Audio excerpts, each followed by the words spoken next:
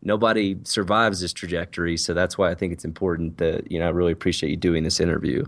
This is Ben Clark, and the trajectory he's talking about is being an alpinist, climbing mountains in the Himalayas that don't have names and carving routes where nobody has climbed. And he's right. A lot of people die living a life like his, which makes you wonder, why is he doing it? And how do his parents deal with that, thinking their son's next climb could be his last?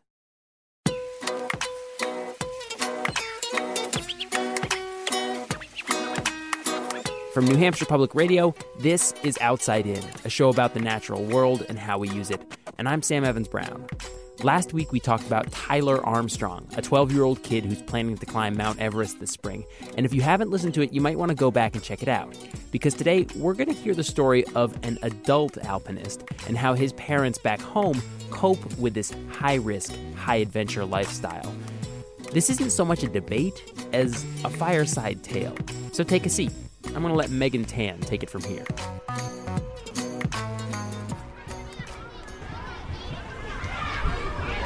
As a kid, I was a terrible athlete.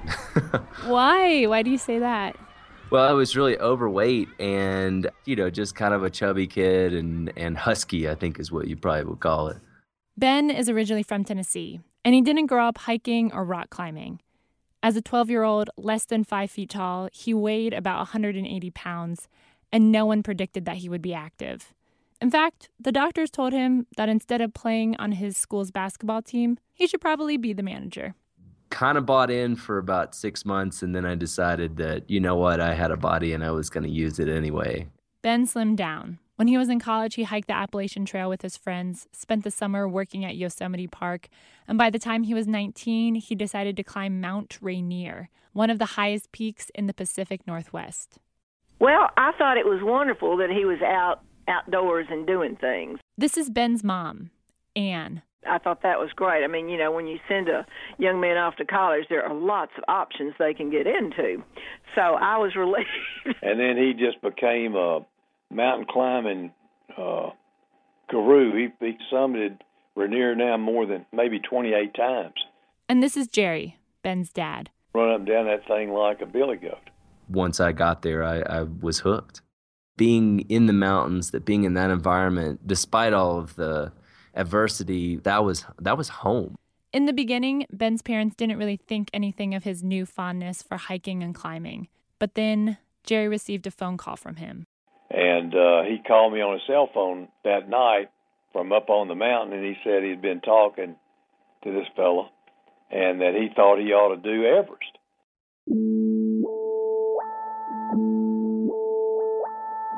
I looked at him one day and I said, Ben, are you really thinking about that? And he said, no, not really.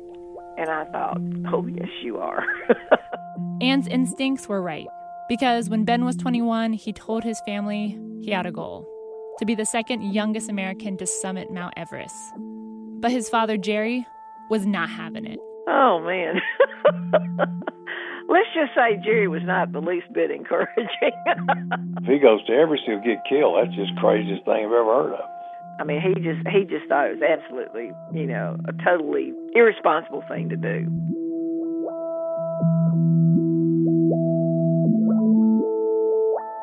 They cared, and that's why they were saying it. They weren't saying it because they didn't want to see me accomplish my dreams. They were saying it because they didn't feel it should cost me everything. But due to a lack of maturity and I would say emotional intelligence at the time, I didn't really hear. I was completely fine with potentially risking my life to achieve a goal like that. Why? How did you get to that point? I don't know. I guess that maybe at that age, I didn't have the self-worth that maybe is important. And I was looking for that. I was looking for who I could be. I knew enough about what I could do and what I thought and who I thought I was, but I've just always had a bent to see what I really can accomplish. So yeah, I don't think I had a good idea about risk at all at that time. Once Ben's parents saw that his goal was manifesting into a plan, something switched in them. He's going, accept it, get over it, okay. Then at that point, it shifted in my mind from, do you dissuade him to go, to now you got to support him to the hilt to make sure that it's successful.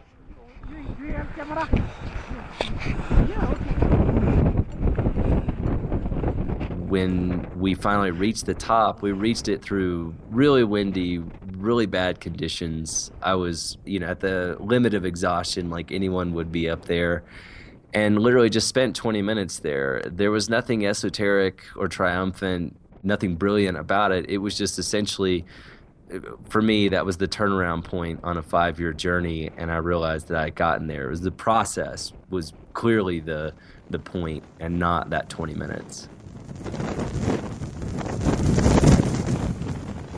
If Ben's parents thought his expedition to climb Mount Everest was risky, they were in for a big surprise. Because this was just the beginning. Everest had given Ben the alpine bug, which meant that he wanted to climb the highest, most remote, and riskiest peaks in the Himalayas.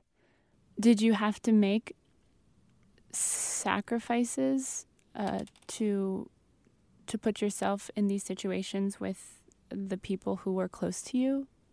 The focus that I developed that I think is so important to executing highly consequential life and death situations came with a level of detachment from every relationship around me, and that was mutual. I mean, my parents had to detach.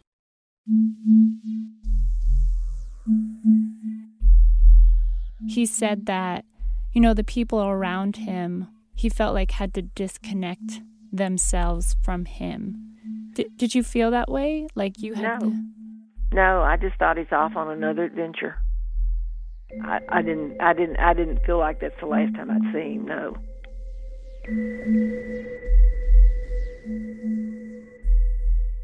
But being an alpinist is dangerous, and you don't have to summit Mount Everest for something bad to happen. Risk is always there. Bad storms hit, climbers fall, people get sick. And when you're in the Himalayas, even a minor setback can turn into a life-threatening situation.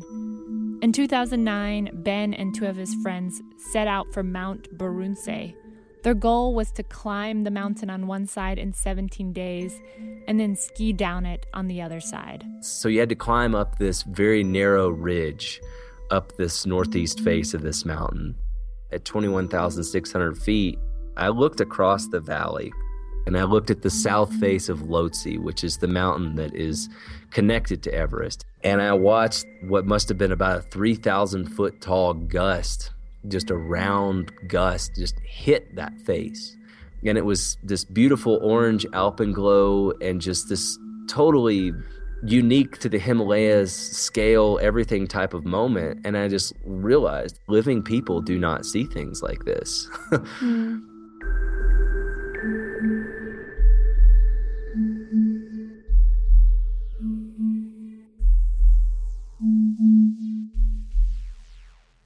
This beautiful moment that Ben is talking about was the calm before the storm. We found ourselves, up on top of this ridgeline, and there was a couple hours of chopping ice and just, staying anchored into the mountain as best we could. It was really blustery, really windy, snow coming down all around us, the sun set, and we hoped we weren't going to get blown off that mountain. And all of a sudden, the weather just crumped in, and there were blinding snowstorms, and they were sitting in the tent. And my feet were absolutely frozen. And so I had my feet pressed against John's stomach underneath his shirt, skin to skin, so that they would thaw out and avoid frostbite. While I held John's hands, he threw up in a Ziploc bag in between my legs. And that began the realization that we were now in a serious endeavor. To make matters worse, as Ben and his friends sat in the tent trying to figure out what they should do, they realized there weren't many escape options. We had committed to that route in a very bold fashion, meaning that we were willing only to fail up. What did this mean? They didn't prepare the right kind of equipment to turn around and go back the way they came. And if they did decide to do that, it would be highly dangerous, and they most likely would not make it. Back home, Ben's parents knew what was going on. Jerry, Ben's dad, has always loved tracking the weather. He used to be a pilot. So ever since Everest, once Jerry decided he was going to support Ben's climbing, he figured he could do it by keeping tabs on the weather. You know, I know he wanted to be patient and inspire confidence, but at one moment he lost it, and he's like, I can't believe you would do anything where you couldn't reverse it. Well, I just tried. I told him, you said, you got to get down. You know, there's not an option. You got to get down. You got to get this. You got to find the best weather window we can find, and then you got to act.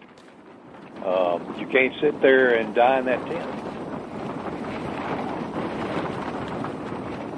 I think I was the last one to fall asleep around daybreak, and you know, just having this old Grateful Dead song actually rolling around in my head, "A Bid You Good Night," and I just remember thinking that song and just singing it over and over in my head thousands of times that night. Lay down, my dear brothers, lay down and take your rest. I want you to lay your head upon your Savior's breast. You feel so helpless because you can't do anything, and you don't know what he can do to be any better off. But as I say, I do a lot of praying. What do you say when you pray? Ask that he be safe, that he get down safely, or whatever happens, that I have the strength to handle it.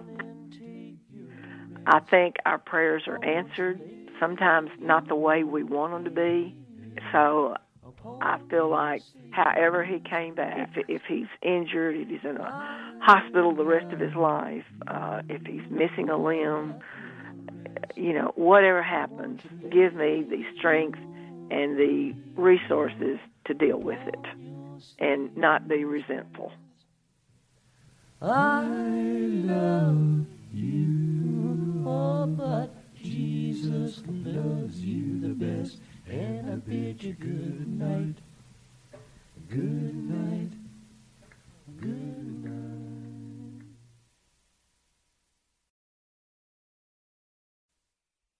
We got back down to the glacier on day 10, and you know, everyone in that whole valley thought we were dead. You're hearing Ben's voice, so it's needless to say that they survived intact. But were you ever just like, I just want you to stop this? Yeah, we talked about that, but at that point in his life, he wasn't ready to stop. You'd think that being trapped in a tent for 5 days on the side of a mountain with a 20,000-foot drop and then ice climbing down backwards, knowing that you could die, would change something inside of Ben. But it didn't. That same year, Ben lost 4 friends in 4 different climbing accidents. You know, these were the best of the best, and they didn't come back. So this luck isn't going to hold out forever. There aren't many old climbers. One of those friends was Rob. He had been skiing down a mountain in Alaska when an avalanche buried him. Ben was there and was shocked because the series of events were unpredictable and he had lost a hero of his. But it wasn't until Ben met Rob's mother did he understand how the weight of Rob's actions and his actions affected the people who were closest to him. She showed up to meet and talk with his friends and to have this sort of this memorial, this wake. And she hadn't seen him, I think, in 10 years. And to see somebody who was learning everything about their child in reverse order, starting from the moment that the first time they had seen each other in 10 years being in his coffin in Manhattan at a morgue, and just trying to figure out how he arrived at that point, who he had become, what he was. I stood there and just immediately all these tears just came right to the forefront. And it was like, you know, all these, you know, these amazing summits and all these thousands of ski turns and these billions of stars we were staring at every night in these remote places. All that was just had to go. I'm essentially married to the mountains and I love them. But, you know, something has got to change. I've got to stop loving and caring so much about this. And something did change. The same year that his friend passed away, Ben became a father and made the decision to retire after spending 10 years in the Himalayas. But you don't have any regrets, right? No, I don't. I understand that Charlie, my son, dictates everything in my life, and I'm here for him and my family. I mean, all I want is to be a part of that. That is so much more important to me.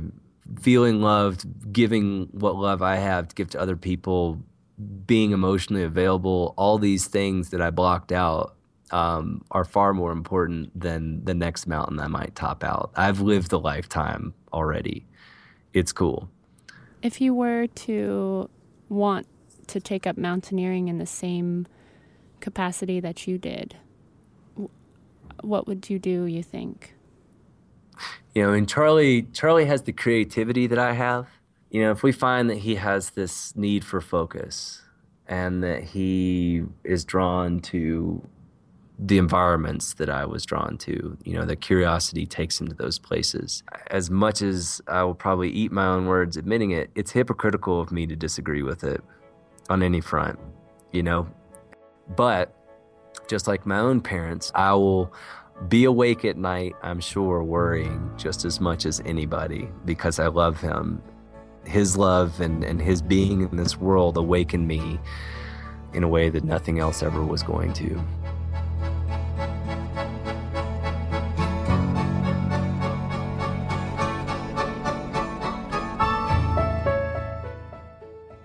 So this feels like a perfect place to end this story, right? Ben retires, starts raising a child, everything comes full circle. But of course, you've heard the phrase, a parent's job is never done. Well, that's how Ann and Jerry feel. You know, my attitude is, well, what's he going to do now? And that's when he got into this ultra running and doing these, you know, Nolan's 14 and stuff. Nolan's 14, by the way, is an ultramarathon where runners try to summit 14 separate 14,000-foot mountains in Colorado in less than 60 hours. So Ben may have climbed down from the Himalayas, but let's just say he's not out of the woods. So you haven't really exhaled as a parent yet? No, we never will.